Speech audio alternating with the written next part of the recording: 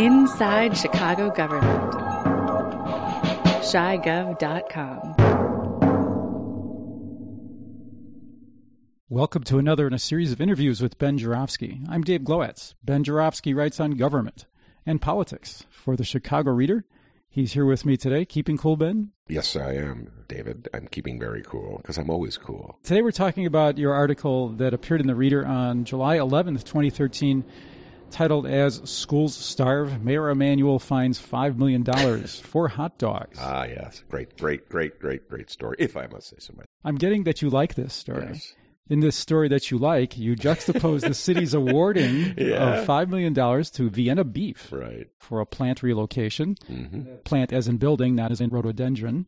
Plant relocation, juxtapose that with the layoff of hundreds of public school employees. Yes. And specifically, you talk about how the city's tax increment financing program robs the school system of property tax revenue while giving it away to less deserving development projects.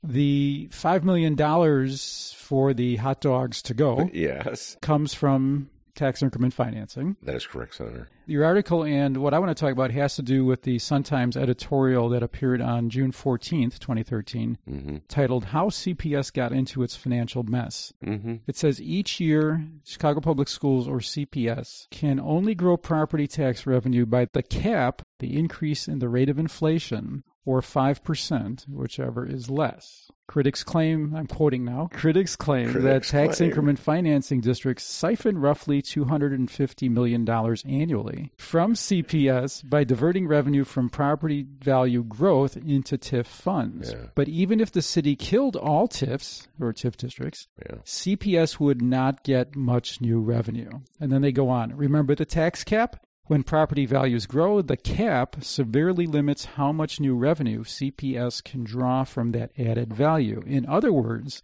most of the $250 million wasn't going to CPS anyway. So I want to dissect that a little bit. That is just so blatantly cynical and... Is it right? That's what I want to know. There's always a kernel of truth. That's like a talking point that the Board of Ed released in order to justify going along with a program that deprives them of money. To me, the key point here is increased assessed value of property versus an increase in the levy, the tax levy that taxing bodies. The money siphoned off of property taxes by tax increment financing districts results from an increase in assessed value of the property in the TIF district. Is that not correct? Yes. And it's only that. In its purest form, a TIF is an investment in which you take money today to grow the tax base tomorrow. As a result, the law specifically exempts TIFs from the property tax cap because the whole point of the program, the whole freaking point we have this thing, is to grow the tax base. So you don't want to penalize public schools from investing today's property tax dollars into development schemes that'll grow property tax dollars. You want to encourage them to do it, provided that each investment is a reasonable one and not just a total scam.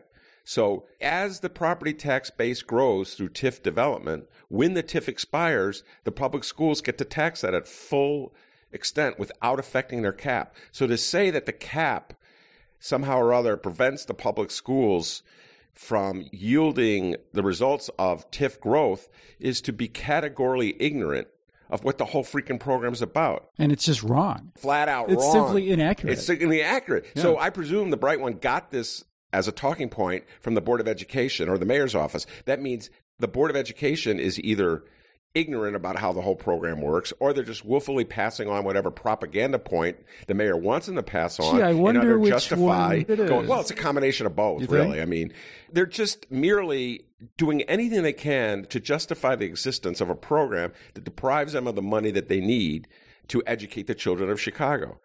It's probably best for the city to just raise the white flag on manufacturing in this area and sell it off for residential.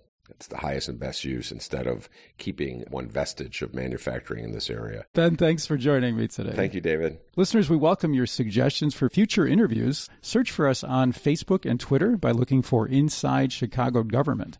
I'm Dave Glowacz. Thanks for listening.